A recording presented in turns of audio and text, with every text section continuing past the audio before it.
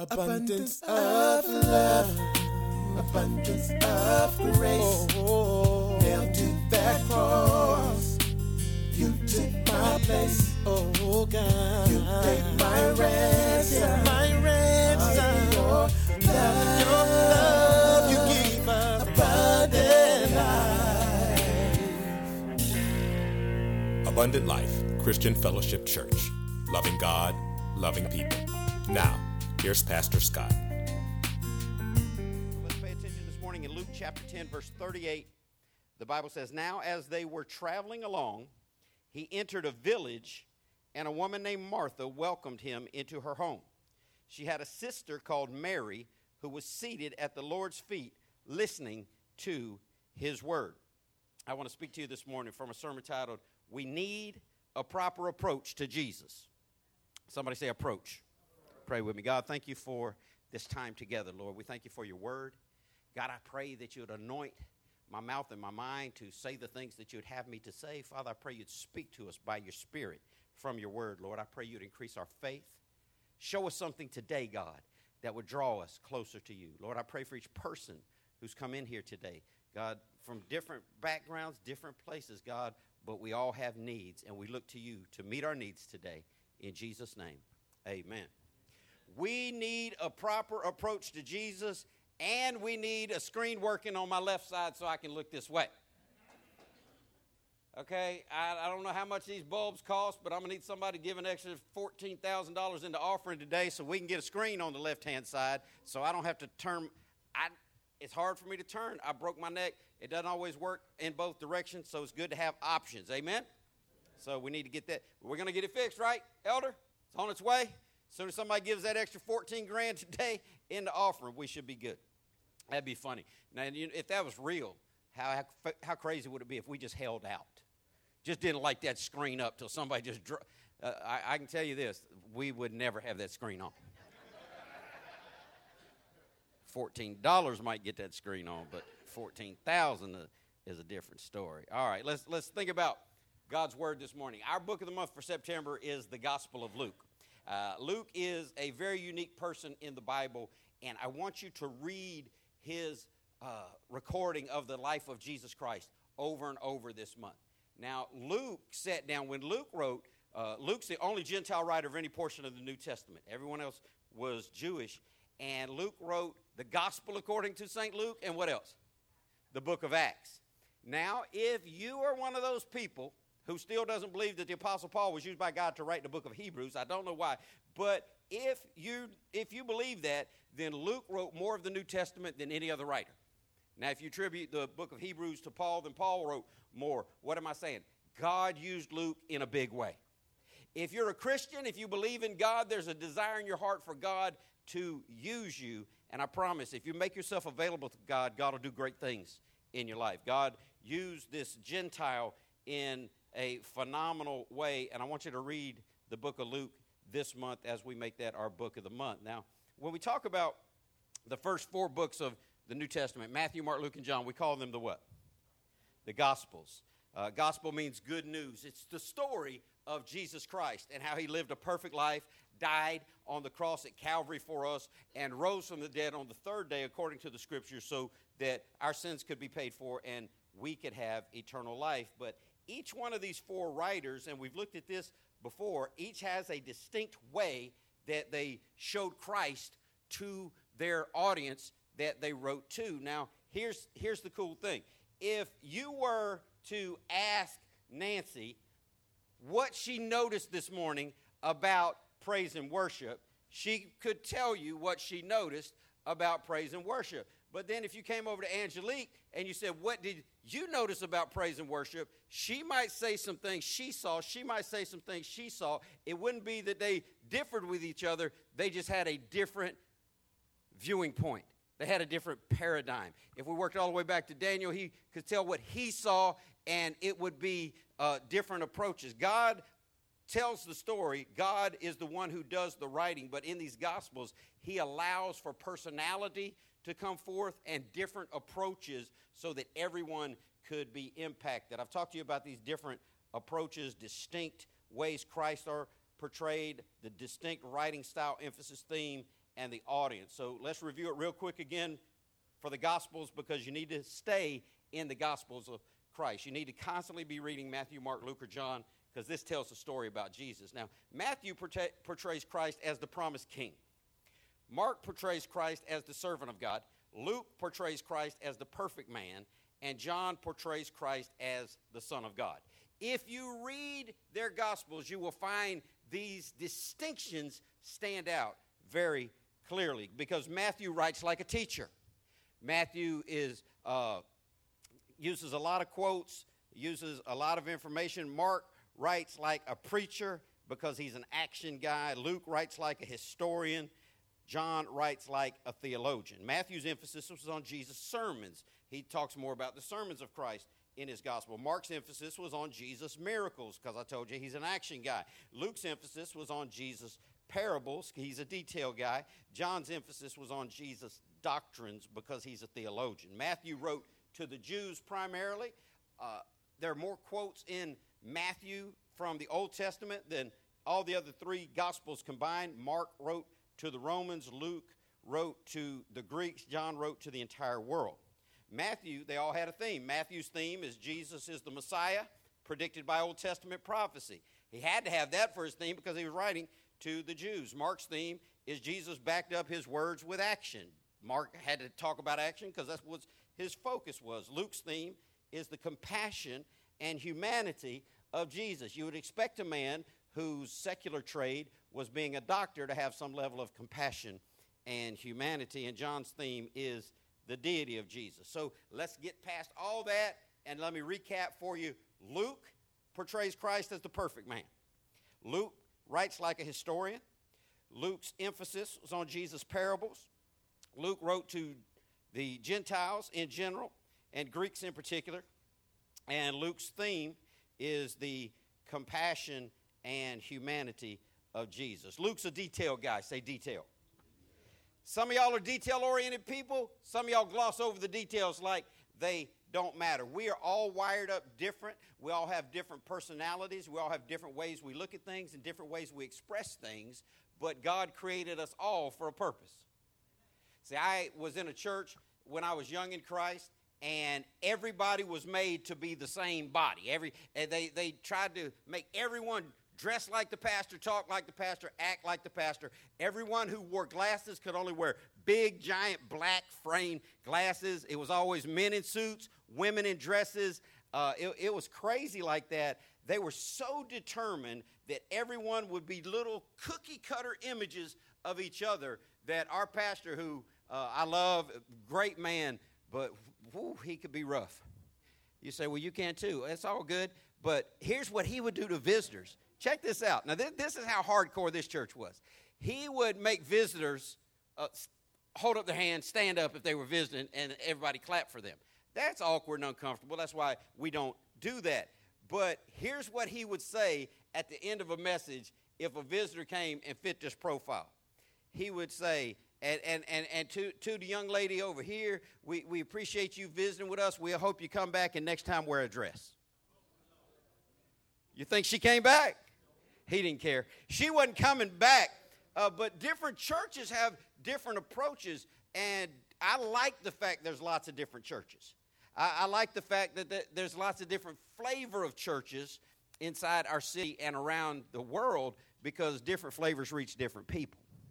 And everybody is not going to be comfortable at Abundant Life. That's obvious. Everybody's not going to be comfortable at the church you left, and that's obvious as well. But Luke is unique.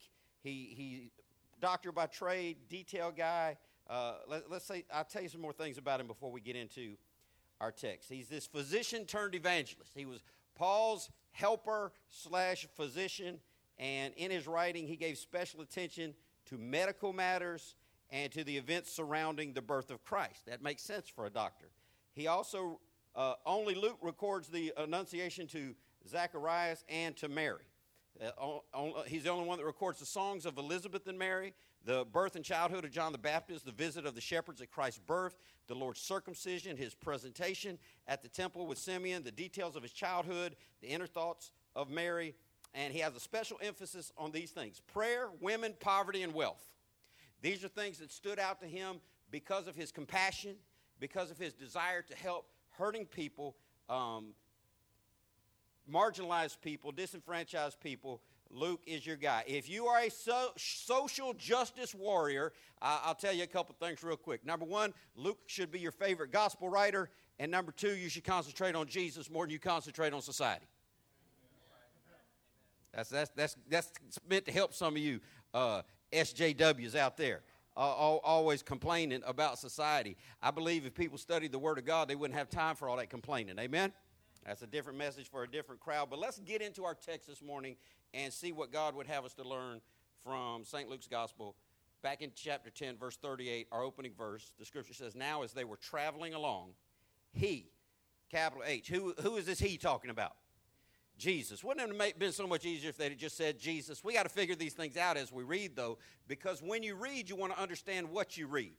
Just reading the Bible and not getting anything out of it is not going to help you as much as if you get something out of it. So as they were traveling along, Jesus entered a village, and a woman named Martha welcomed him into her home.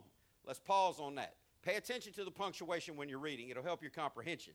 So as they were traveling along, is this one person or more than one person?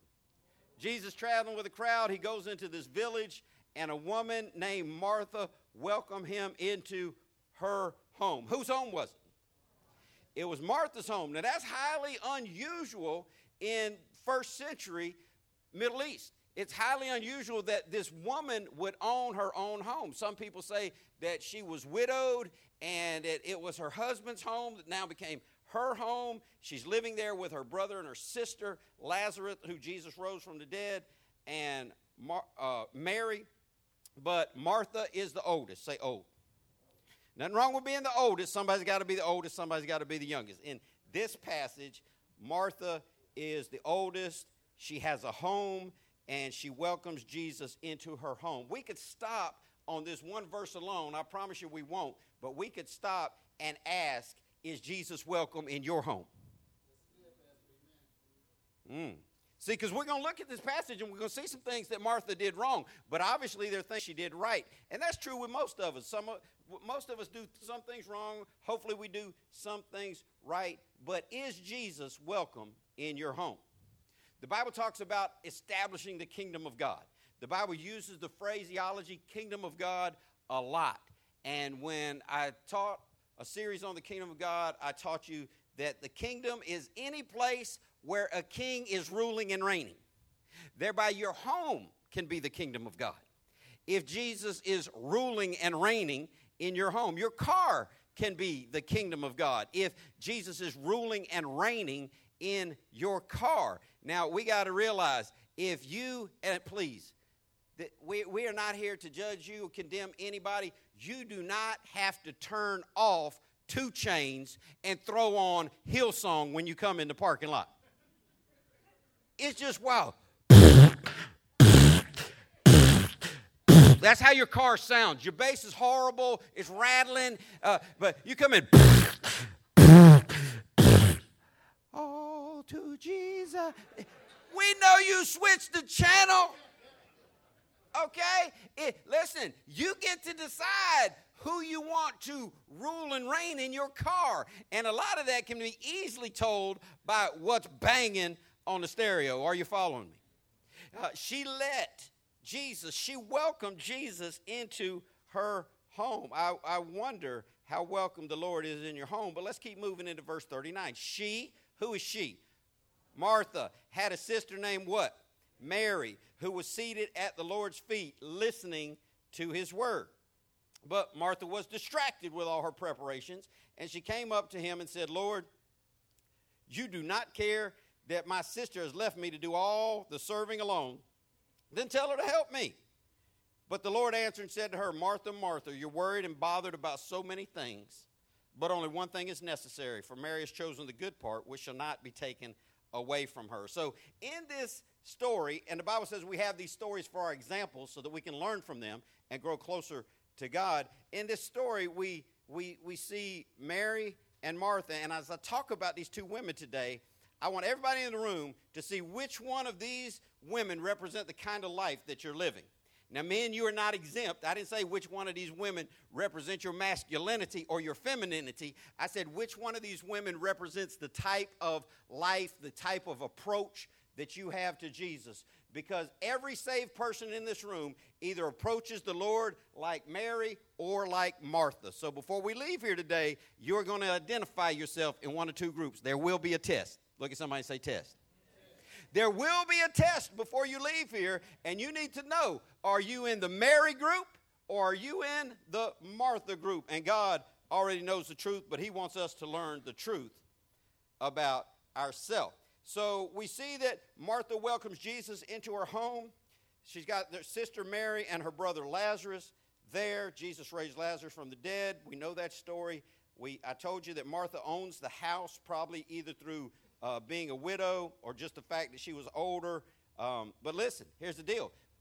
If you were in a family back in this day and age, Hebrew family, the three siblings, oldest was who? Martha. Then you got a brother and another sister, Lazarus and Mary.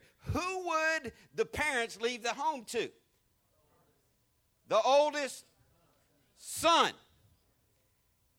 Now, see this? All you women worried about equality, stop complaining about America. You go on your own. Your parents could leave a home to you. They wouldn't do that in this custom. I like to tell everybody who doesn't think America's free enough to go to Pakistan for a year. Go live in the Sudan. Go live in Iran. They hang homosexuals there and they make the women walk behind the men. Are you saying that's what type of life you want, Pastor? No, I don't believe that's the type of life I want. I thank God that we live in a country that provides opportunity for everybody that's willing to take it. But in this day and age, the parents could not have left this home to the daughter. Even though she was the oldest, their custom was to leave it to the son. So I believe that she probably was widowed. Some of us have gone through that. I lost my wife to cancer. There are other people in our church who have been widowers, and that creates a special type of hardship on people. And sometimes hardship will mold you into something that you never intended to be. We don't know why she turned out this way. We don't know why Martha turned out the way that she did, but we do understand she probably had lost a spouse and was living in the house, brought her sister and her brother in to live with her. She's older. She represents someone who has it together. Say together. Just because you're older doesn't mean you have it together, but you should. The older child should be more together than the younger child until they both get grown, and then, it's just a toss-up as to who decides to do the best with life. But she represents someone who has it together. She had money. She had a strong work ethic. She was proficient. She was a doer. She was somebody who had stuff and took care of her stuff. She was somebody who was capable and competent. Now, we move off her, and in verse 39, the scripture says she had a sister called Mary. Who had a sister called Mary? So what are these two girls' names? Here we go. And Mary was seated at the Lord's feet listening to his word. Now, I'm not going to take time to preach every one of these verses this morning, but this is very unusual behavior for that day and age. It was not their culture for women to sit in a room with men while food was being cooked. Some of y'all like, ain't the custom in my house either, Rev. Come over for football, they'd be in the kitchen making us something to eat. And now all the real feminists, they're all like, don't let your hatred show in church. Amen. God's watching. But this is very unusual. I want you to know that if you fall in love with Jesus, you're going to find yourself doing some unusual things. You're going to find yourself operating outside of your culture. You're going to find yourself doing things that other people like you might not be comfortable doing. I see it every week at Abundant Life. I see white people coming into a church filled up with black people. Now, y'all know that ain't comfortable for everybody. I see it on the other side. I see black people coming into church sitting next to white people. And that ain't comfortable for everybody either. And listen, you got to give special credit to the Hispanics because they're the minority at Abundant Life. And they come in and just deal with all of us. But that's not the world we live in. That's not the norm in the world we live in. The majority of churches are very cookie cutter in their membership. They all fit into one socioeconomic class. They all fit into one racial class. They all fit into one denominational class. But the Bible says that in heaven will be populated with every tribe, every nation, every type of people, and every tongue of people. And so I believe we look like heaven looks because we are not that typical church where all white people go to church, white people, black people go to church with black people, rich go to rich, poor go to poor, and, you know, everybody has, it's crazy. If you study church, and you won't because it's not your business like it is mine, but if you study church, you'll find out that the more money is represented in the church, the shorter the message. Now, does that mean that rich people need to hear less about God than poor people? No, but it's harder for rich people to sit for a long period of time and listen to something that ain't talking about them and their money. And that's why the Bible says it's harder for a rich person to enter into heaven than for a camel to go through the eye of a needle. Because here's the thing, especially about America. America, people who have been disenfranchised, people who have been oppressed, people who have been cast out, people who have been hurt, people who have been through struggle, people who have been let down by people, nation, governments, people that they thought were there to protect them, people who have dealt with some type of hardship in their life. They came to a realization at some point that all I have is Jesus and all I need is Jesus. So preach, preacher, preach. We'll stay here until we're ready to go. That's just a quick lesson on church history. But we've got Mary doing this unusual thing while Martha is busy. Mary is sitting in a room full of men listening to what Jesus had to say. So Mary, as we see in our text, she doesn't have the things materially that Martha has. She's not as old as Martha. She's not as together. She didn't have all that stuff, but she was in love with Jesus. Now, there's an old song that says, I'd rather have Jesus than anything. I wonder how true that would be of you. I wonder if we just broke down your top 5 list of things that you really want more than anything else. Would Jesus be in that mix anywhere? Or would it be about money? Would it be about family? Would it be about fame? Would it be about career? Mary is just sold out for Jesus, sitting at his feet against cultural times that we see. In verse 40, the Bible says, but Martha, now we're contrasting Mary to Martha, but Martha was distracted with all her preparations, and she came up to him. She came up to him, big capital H. She came up to who? She came up to Jesus and said, Lord, do you not care that my sister has left me to do all the serving alone? Then tell her to help me. Now, here's where things get crazy. Here's where you want to really pay attention to the details, because Luke is the writer that gives lots of details. If you ask someone a question, should you wait for their answer or start bossing them around? She asked him a question. Don't you even care that she's got me in here doing all this work in this kitchen by myself? Then she didn't even wait. She launches right into complaining and bossing. Complaining and bossing. Let me tell you something. Complaining and bossing is not where you want to be. Amen. We'll see that in a little bit. But complaining and bossing is where some people are, because some people are like Martha and some people are like Mary. Martha was mad, and I believe for good reason. I believe she had a reason to be mad. Culturally, she definitely had a reason to be mad. Historically, she had a reason to be mad. The times that they lived in dictated that she was getting the short end of the stick, that she was not getting the help that was required societally by her sister, because Mary was not helping her. So let's just pretend this is a courtroom. You're the jury. I'm the prosecutor. I'm representing Martha this morning, and I tell you that Martha owns the house. She letting her raggedy sister live there for free, putting a roof over this girl's head, taking care of all these siblings and whoever they got tagging on with them. Guests come over. Guests need refreshing. Your hospitality was huge in this day and time. Women didn't sit in room with men. They didn't even eat at the same table with men. Martha, the older, more competent, together one, is in there working hard in the kitchen. Little fly-by-night sister over there sitting in the living room staring up at Jesus. Now, how many people believe that younger sister ought to get in there and help her older sister? I'm here to convict this woman today. How many people believe Martha just ought to do all the work by herself while the younger sister sits there doing nothing? We can't do that. So we got to understand, Martha has a case. Say case. Martha has a point. Martha is telling the truth. And if she came to a courtroom and I was in the jury, Mary is getting 60 days hard labor. Time served, we'll give her 58 because she's been holding for 2.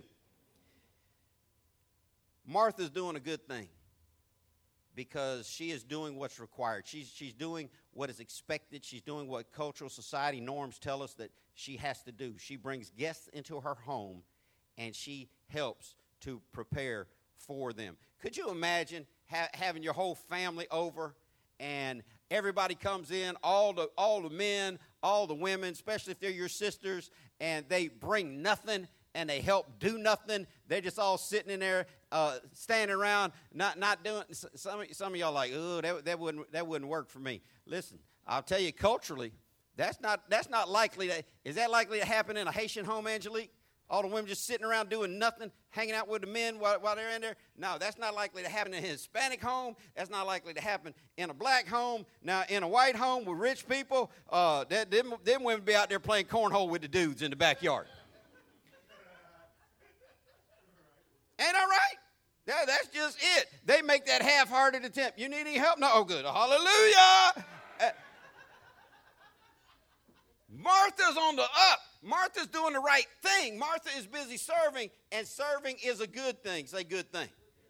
It's a good thing. We're commanded to serve. We're commanded to be hospitable. She was doing what she was supposed to be doing. It wasn't her serving that messed her up. It was her attitude.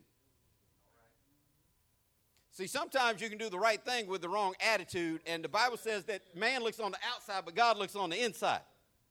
Man looks on the outside and sees what's going on, but God can tell your attitude while you're doing it. We talked about that a little bit for the judgment seat of Christ for believers and the judgment that we'll go through for how we did what we did. I wanted to give you 3 things that Martha did wrong. Number 1, she accused the Lord.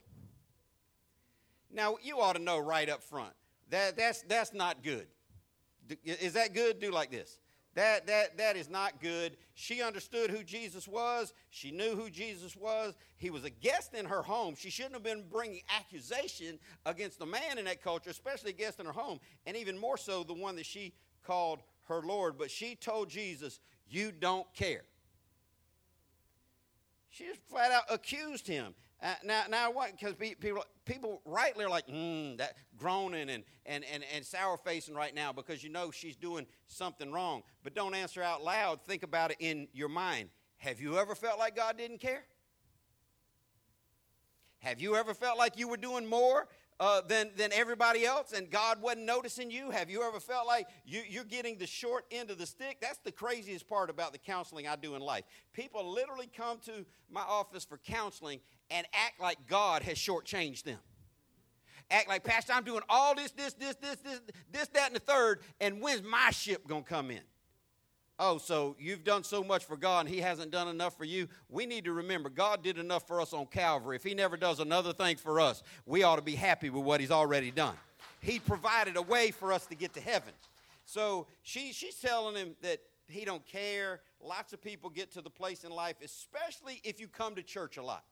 If you come to church a lot and you get busy, if you get active serving in church, the devil is not likely to get you out of wanting to come to church, wanting to serve, but he can mess your attitude up while you serve.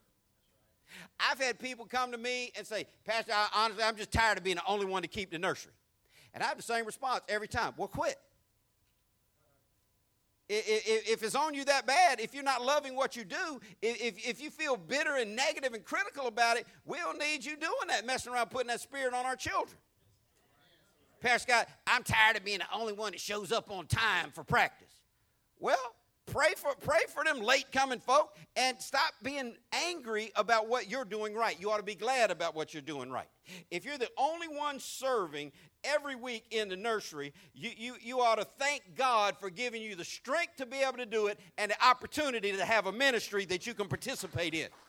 If you're the only one coming on time to something, you ought to thank God that you ain't some raggedy latecomer like the rest of them. Y'all know how I'm about punctuation. Everybody can't be 6'2", 220 pounds of twisted steel and sex appeal. Somebody got to be 5'9" and cute.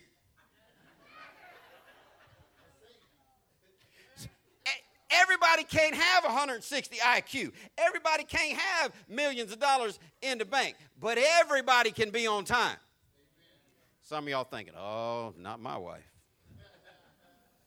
Not my children. Everybody can be on time. But instead of complaining about other people who are late, you ought to be thankful that God has allowed you to honor your commitment and show up on time. See, there's a right way and a wrong way to do everything. She's telling the Lord he doesn't care, when in reality he cares more than anyone she'll ever meet. And you need to understand that about God. You need to understand before you start condemning and convicting and talking bad about God, acting in your mind like he doesn't care about you, you need to consider what he did in sending his son to this earth to be ridiculed, mocked, spit on, beaten, stripped naked, hung on a cross between heaven and earth to pay for our sins. She's accusing the wrong person. But when we put our eyes on circumstances, sometimes it's easy to think that he doesn't care. You might be having trouble at home. You might be having trouble at school. You might have been going through hell by the acre for a long, long time, and the Bible says hope deferred makes the heart sick. All right, that's King James wording. What it means is when you've been hoping for something for a long time and it hasn't happened, that's hope deferred. It makes the heart sick. Not sick physically, sick emotionally. So when you've been believing for something for a long time and it hasn't happened yet, depression can come in, bitterness can come in, sadness can overtake you. But that is not the way the believer should respond to deferred hope, deferred blessing, or deferred answered prayer. If you haven't got what you've been praying for, if you haven't seen what you've been believing for, if you're not walking in the manifestation of what you feel like is promised to you, you don't need to have a it hasn't happened mentality. You need to have a it hasn't happened yet mentality. You need to believe that your children not saved yet, because the Bible says if you believe in the Lord and be baptized, that you'll be saved and your whole house will be saved. You got to believe if you haven't got your healing that already, that it's because you didn't get your healing yet, because he's still the God that healeth thee. You need to believe that everything that God has promised is answered by yes and amen, because that's what the scripture says. But she was in her feelings. This culture is just contaminated with folk who are in their feelings. Just living in their feelings all the time. You can't even sneeze around some people. They get in their feelings. You didn't say God bless you. Oh, I didn't know I was under a contract to say God bless you every time you sneeze with all them allergies. Let me tell you, real quick side note, not in my notes, but it's funny to me. Do you know why people say God bless you when folks sneeze? Because the Catholic Church taught us all the way up until the 1600s that when someone sneezed, that was evil spirits flushing out of their body, and you had to say God bless you real quick before something else bad jumped on them. That's why we say God bless you when people sneeze. Listen, sometimes it's just allergies. Just this, a hair leaning the wrong way in your nose, some smell that hits you. And listen, folks sneeze. Say God bless you if you want to. But why are you so bold to say God bless you? I've seen people say God bless you, total stranger. Look over the top of their car around a gas pump, and somebody on the other side of a gas pump, they sneeze. God bless you. But wouldn't have the boldness in Christ standing next to them in the line paying for gas to say, God bless you, sir. See, because one is ridiculous and customary and just foolish and just word speak. And the other one will make you look like you really want them saved, born-again Christians who believe God can actually bless people. Now, let me get back to the scripture. That's the right message for the wrong crowd. People going through, struggling, can get discouraged. And when they get discouraged, they can behave improperly. They can behave in ways that they don't want to behave. I never knew until 6 years ago when I dropped that lawnmower on my back that chronic pain can cause you to be a person that you're not trying to be. Chronic pain, when you are hurting all the time in your body, you can be less jovial than you would desire to be. You can have a shorter fuse and be more irritated than you are. This has been a tough last 30 days for me with my back. Keep praying for me. And if you see me walking quickly past you, don't be one of these, he ain't say hi to me. Did you come to church for me to say hi to you? All right, watch this. Hi. That's for the next decade. Okay? She walked past me and rolled her eyes. She might have had something in her eye. People get in their feelings too much, and that's why the Bible says that when we put on the whole armor of God, that we got to wrap our feelings up in the belt of truth. We got to get all of our inner emotions gathered up inside the Word of God. So what do you do when you're going through, when hard times are happening? You believe the Scripture. Listen to what the Bible says in Romans 8:28. And we know that all things work together for good to them that love God, to them who are the called according to His purpose. Now, I love how specific the Bible is. You need to take the Bible as a specific book. And it says, and we. When the Bible says we, who's it usually talking to? Christians. When the author includes himself, it's usually talking to Christians. So as Christians, we know. It's not something we hope for. It's not something we're believing down the road. We know. We should operate from a point of knowledge that all things work together for good to them that love God, comma. That's cause for pause. You need to think about what was just said. We know. What do we know? That all things, how many things? All things work together for good to them that love God. Here's the qualifier. You got to be a we that loves God. If you are a we that loves God, if you call yourself a Christian and you say you love God, then you ought to understand that all things, how many things? All things work together for good. So how you find yourself complaining? If you get fired, the Bible says in everything give thanks. If you get fired, you should what? If your spouse is acting crazy, you should what? If your children are just one nerve shot away from being homeless, you should what? Because you know, we are, as Christians, are supposed to know that there's a God in heaven who's got this thing planned out, who's in control, who knows what he's doing, who sees the beginning and the end at the same time. He knows all things. And the scripture says that everything is working for good to them that love God. Now, I've told you many times that as a pastor and a ardent student of the Bible, there's lots of times I read stuff and make me go, I know the word is true, but sometimes it don't seem true to me. Sometimes it doesn't seem like it fits. And there have been many times in my life where I'm like, okay, Bible says everything works together for good to them that love God. How does the death of a 36-year-old wife leaving me with a 2-year-old and a 4-year-old, how does that work out for good? See, it's not my determination of what good is. It's God's determination of what good is. How does your child fail into 5th grade for the 3rd time work out for good? Well, maybe they'll do better in the 6th grade. I don't know. You got to stop looking at what is and start believing in who is. And God says that everything works together for good to them that love God, to those who are called according to His purpose. If you can believe this simple truth in Scripture, you ought to be able to eliminate a whole lot of complaining out of your mouth. You ought to share this with people in your home. When they start to complain, God's got a purpose. God's got a reason. There's something good that's going to come out of it. Now, you might be saying, no, nothing good came out of that for me. Well, it's going to come out good for God. And who you're more concerned with?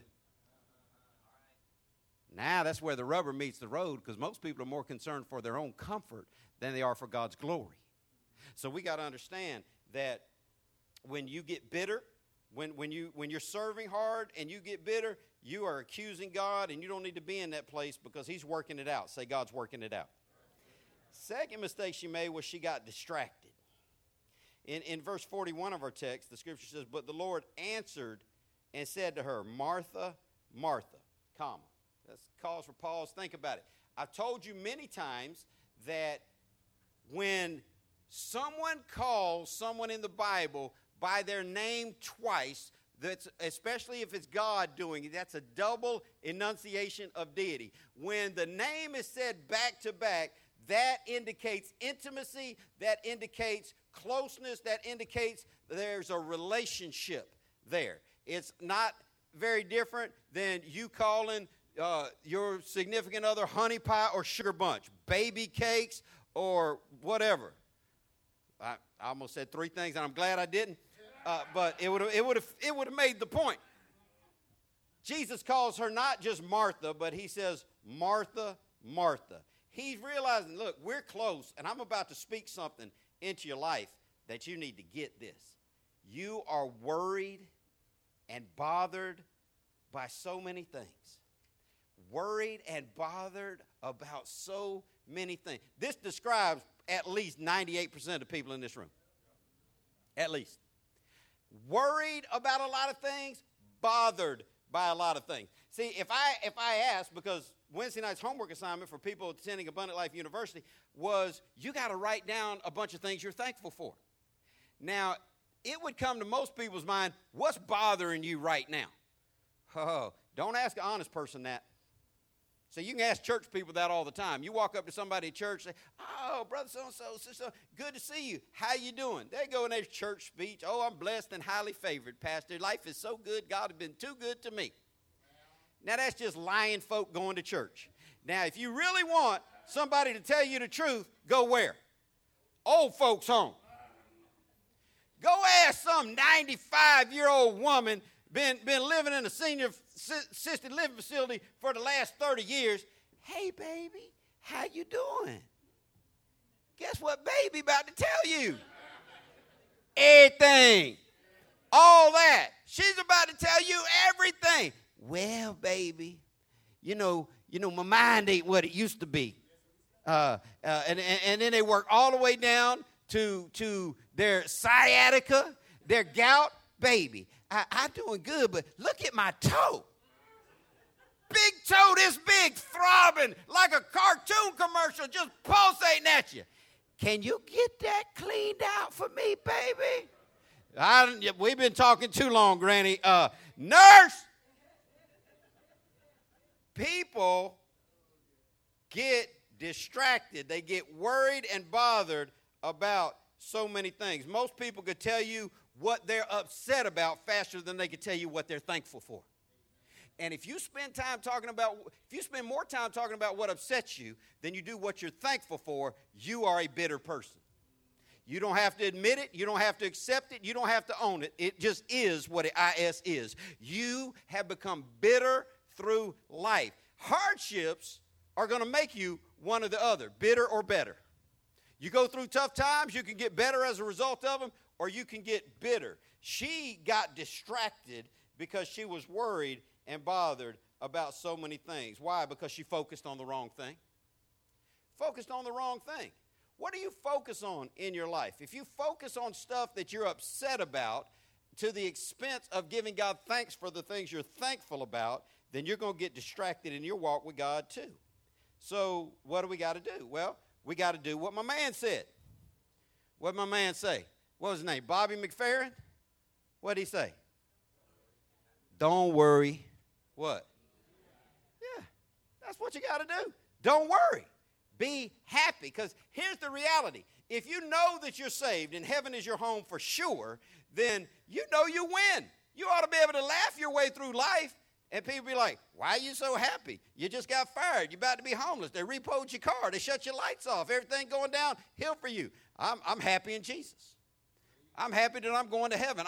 I'm happy that I can say like the song says, I got a home in glory land that outshines the sun. I can say like the song says, soon and very soon we're going to see the King. I can say like the song says, when the saints go marching in, I'm going to be in that number. And so I don't have to worry about all these temporary things if I have an eternal perspective. Listen to what Jesus said in Matthew 6:33 in the New Living. And he will give you all you need from day to day if you live for him and make the kingdom of God your primary concern. Now here's the deal. People misquote Scripture, misappropriate Scripture because they come outside of context. Everybody cannot truly say that God will meet all my needs. That was a very, very specific promise to people who had been over and above supporting ministry. Now, if you are over and above supporting financial ministry the way the Philippians were, then you can just walk in calm assurance. God's going to meet all my needs because I give. And God said, if I give, He'll give back to me. You got people saying that I can do all things through Christ who gives me strength. That's not real for 99% of people coming to church, even saved folk. Because if you're operating in your flesh, Christ ain't doing nothing for you but staying away from you. Check, 1, 2. Y'all hear me? He said he will give you all you need from day to day if. Say if. If is a qualifier. If means some people get it and some people don't. If means if you meet the criteria, you can have the promise. This is a conditional promise that he gives you everything you need from day to day. And here's the condition. You got to live for him and make the kingdom of God your primary concern. So stop walking around saying that he's going to give me everything I need if you're giving him nothing. The better case would be get your life right so that he will meet all of your needs. The next verse, Matthew 6:34 says, so don't worry about tomorrow, for tomorrow will bring its own worries. Today's trouble is enough for today. I love short sentences in the Bible and bullet points. That last sentence says, today's trouble is enough for today. If you think about it at all, you ought to be willing to admit, yeah, today's probably going to have enough challenges for today. I don't even have to worry about tomorrow. I just need to do my best today. Don't worry about tomorrow. That doesn't say don't prepare for tomorrow, but don't be so caught up in your feelings that you find yourself distracted away from God. You find yourself distracted from your service or your worship to God. You find yourself worrying more than you find yourself showing God your love. Third thing she did wrong, she accused and condemned her sister. She accused and condemned her sister. Now, was her sister doing something that was viewed as wrong? Go like this. Her sister was doing something that would be viewed by anyone in that day and age as wrong. She shouldn't have been sitting in there culturally with those men, listening to the teaching. She should have been in there preparing the food and the refreshments and showing hospitality. That's what culture dictates. But when we take our eyes off God, listen to what happens. We become critical of each other. You want to know how to determine if you're distracted? Are you talking about what someone else is doing wrong? Now, some of y'all old enough, y'all remember the corny expressions that our grandparents used to tell us. If you pointing at somebody else, you got what? 3 fingers pointing back. Some people say 4, that's a thumb, and it's pointing with the finger. So I don't know how they got to that, but that shows you how bad expressions are. But when you start pointing fingers at other people, you take your eyes off what's important. This is a trick, a trap of the devil to cause you to get so caught up in what other people are doing wrong so that you won't concentrate on what you're doing wrong. And, I wish Dina was here. In this room right now. I think the guy's name, who wrote the book, The Spirit of Offense? John Bevere. John Bevere wrote a book, got rich, called The Spirit of Offense. The reason he got rich is because so many people bought it. And the reason so many people bought it is because they were offended by somebody. Or they wanted to learn how to stop offending people. Here's what the spirit of offense is. You come to church, mind right, loving God, doing okay in your Christianity, then somebody does something to upset you. He shouldn't have told that joke about race. That was just uncalled for. I'll never go back there. Well, take your offense and leave. We don't need offended people. We need people who are more concerned. concerned with their own relationship with God than they are pointing fingers at somebody else. That's why I tell y'all all the time, I got all kinds of issues. I'm all kinds of imperfect. I'm in my process just like you are. Don't let me let you down. These people, their pastor gets caught doing something crazy, and then the whole church falls apart. The church folk ought not be affected by what wrong the pastor does. Well, I was hurt in church. I got church hurt. No, you got people hurt. The church is spotless, without blemish or wrinkle, the Bible says. The church is perfect, the bride of Christ. People get upset and offended, and I started doing this years ago, and this is a surefire way I never have to counsel anybody else. People come to my office for counsel, I'm offended. Well, okay, what are you offended about? Because one of the deacons, one of the elders, one of the regular church people, one of the people singing on the prayer, they did such and such, they did so-and-so. I saw them doing this and this, and I started asking this one question, and it helped them leave the church every time I said it. But, less counseling for me, hallelujah. And I told them, well, when's the last time you got offended at yourself? You offended at all these church folk?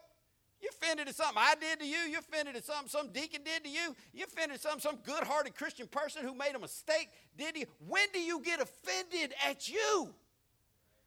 There's people sitting around. I don't believe in church. I ain't nothing but a bunch of hypocrites. And preacher just in there for the money. I went to church one time, and the whole thing offended me. Well, are you offended at your lack of holiness? Are you offended at your lack of Bible study? Are you offended at your lack of ever winning anybody to Christ? Are you offended at your lack of giving? You don't live right, give right, serve right, do right, act right, be right, but you're offended at everybody else. When do you get offended at you? You don't, because the offense looking at other people, the accusation against other people is simply a distraction to keep you from realizing how jacked up you are. Man, listen, get your theology from the Bible, but sometimes, Bobby McFerrin makes sense. Sometimes Michael makes sense. You got to start with the man in the, that's who you got to start with. You got to start with you. Everybody wants everybody else to get it together. Well, my brother-in-law is just making my life hell.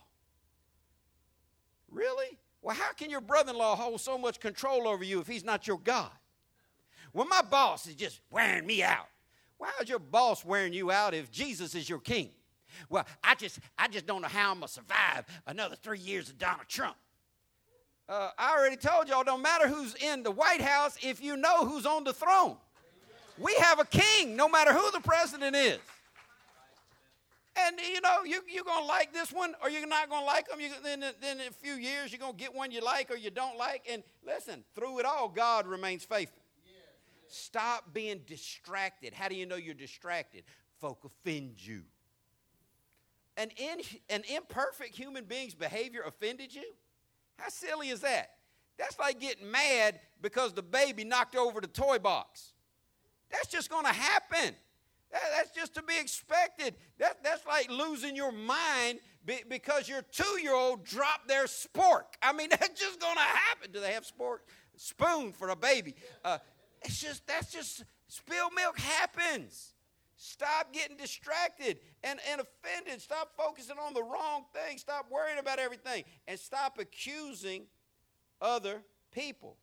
See, once you start getting critical of other people, they did this, they did that, they did this, they did that. That's just a trick of the enemy to get you to stop concentrating on all your own wrongs. So what we need to do is learn to listen to God. Jesus said in John 10:27, my sheep hear my voice. And I know them, and they follow me. Listen to what Jesus is saying. Follow him. Drown out your own voice of criticism of other people. The Bible says that Satan is the accuser of the brethren.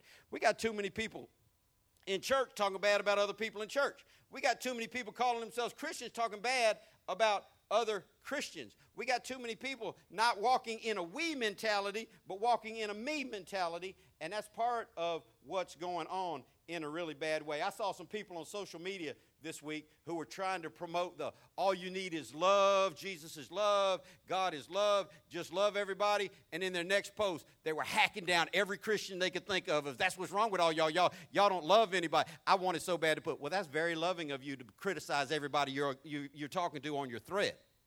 But this is just the nature of people who want to put the blame on somebody else to take the pressure off themselves. We all have issues. Can 5 people say amen? We all have issues. The Bible says all have sinned and come short of the glory of God. There is no perfect person other than Jesus Christ. Stop being upset when somebody else does something wrong. Pray for them. Stop blaming some. Well, at least I'm not as bad as so-and-so. So-and-so is not who we're trying to please.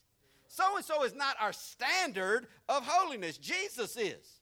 And if you feel like Jesus ever did something wrong to you, you need better theology, more medication, and a nap. Let me keep going. I want to share with you what it really takes to please God this morning, to know Him in a deeper way, to really be close to God and to serve Him. Here's what it takes: a listening heart. Say, listen. See, discipleship begins with listening and learning, not action.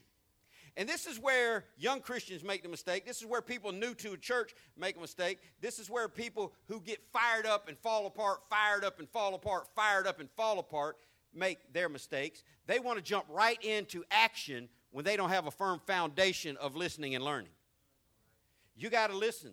You got to learn. You got to walk before you can run. You got to crawl before you can walk. Don't try to impress people with how much you're doing if you're not really being close to God in your private place. Too many people trying to serve God outwardly without listening to God privately. So you got to ask yourself this morning, are you really listening to God through His Word, through His Spirit, through what your teachers are telling you? Listening is a priority. Here it is, and I'm going to wrap this up. Man's impressed by activity. God's impressed by obedience. What are you doing? Are you being active? Or are you being obedient? Or are you doing none of the above? See, Jesus told Martha only one thing is necessary, and that's to be close to Christ. Now, literally, when He told her, you're bothered about many things, and then He says only one thing is necessary, what He was telling her in the natural is, we don't need a 5-course meal. We just stopped in. We're not going to be here all that long. We're not staying for a week. All you had to do was, throw some chips in a bowl, bring us some water. We'd have been good. You're in there preparing this elaborate. Sometimes people just try to do too much. We are to be human beings, not human doings.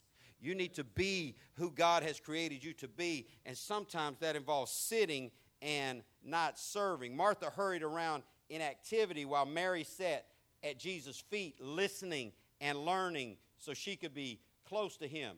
Here's what I'm telling you. Mary listens while Martha labors. Some people serve so hard in church but have no real foundation, no real closeness to God. They're messing up their life. You got to be close to God. You got to make sure that you're listening to God if you're going to serve Him at all. While Martha's bustling about the house getting ready for dinner, Mary is just staying close to Jesus, listening to Him. Now, that doesn't mean that you can just say, well, I don't want to serve anywhere in the church. I just want to learn. No, service is our worship to God. The Greek word for worship means to show your love through serving. So Martha's doing some right things. Mary's doing some right things. But Martha is getting messed up. So here's where we're going to divide you into 1 or 2 categories. Here's how you're going to know. Are you like Martha or are you like Mary? Let me ask you this question. You answer it in your mind. Are you worried or distracted by lots of stuff? Are you bothered by lots of stuff? Do you have fear in your mind? Are you frazzled? Are you running around like a chicken with your head cut off? That thinking there's so much that needs to be done, you'll never get it all done? People who say there's not enough time in the day to do everything I have to do are not telling the truth. We all get 24 hours in a day, from the ditch digger to the president. We all have the same amount of time in a day, and there is enough time in your day to do everything that you need to do if you don't clutter it up with mindless stuff. If you don't spend your time doing things that God never intended you to do, running around distracted by lots of things. Jesus told Martha, you're worried, you're distracted. Mary had her focus on Jesus. So when you get frazzled, when you start feeling like you're going in too many directions, here's what you need to do. Breathe. Take a deep breath. Relax. Get your eyes back on Jesus. Ask yourself if you've done the one thing that was really necessary today. Did you spend time alone with God? Some of you don't even pray before you leave your house in the morning, and I'm going to keep telling you, over and over and over again. Before your feet hit the ground in the morning, you ought to say good morning to God and thank Him for life. You ought to start your day off with prayer. You ought to read the Bible before you leave your house so that you can have some good information in your mind to give you strength for your journey that day. Another way you can find out who you're more like, are you frustrated because you feel like you're the only one doing all the work? When you start feeling like you're doing more than other people, you just need to tattoo across your whole face, I'm just like Martha. I am doing a lot of stuff. I feel like nobody else is outworking me. That's her complaint to Jesus. Mary left me to do all this work. Now, see, if you come to church for a long time, the devil only has a few tricks, and he's going to play this trick on you. You're going to feel like Martha. You're going to feel like I'm doing more than everybody else in that whole church. Why do I always have to be the only one to do this? Nobody stays around late to clean up but me. And then you're going to realize you're being just like Martha. You can find this in your relationship. My husband never picks up anything in this house. Does he pick up his paycheck and bring it home to you? Martha mindset. My kids don't appreciate anything I do. Well, they like it when you give them money. Don't say they don't appreciate anything. You know, they like it when you buy them my kids don't appreciate any. When you start making these type of determinations, your frustration is showing. All my coworkers are a bunch of idiots. I just work with the biggest group of morons in the world. Hi, Martha. How are you doing today, Martha? See, your complaints might be true, but they're still complaints. Martha's complaints were true.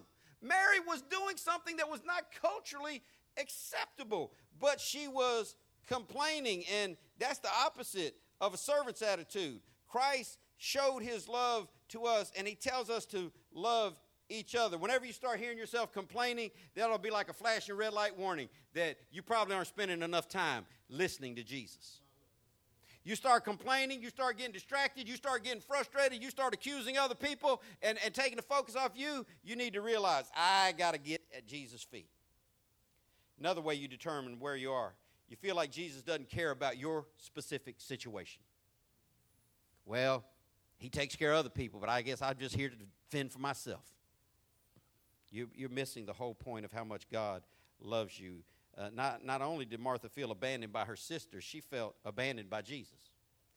She said, you don't care. Her complaint is ridiculous on its own, but many times we can feel the same way.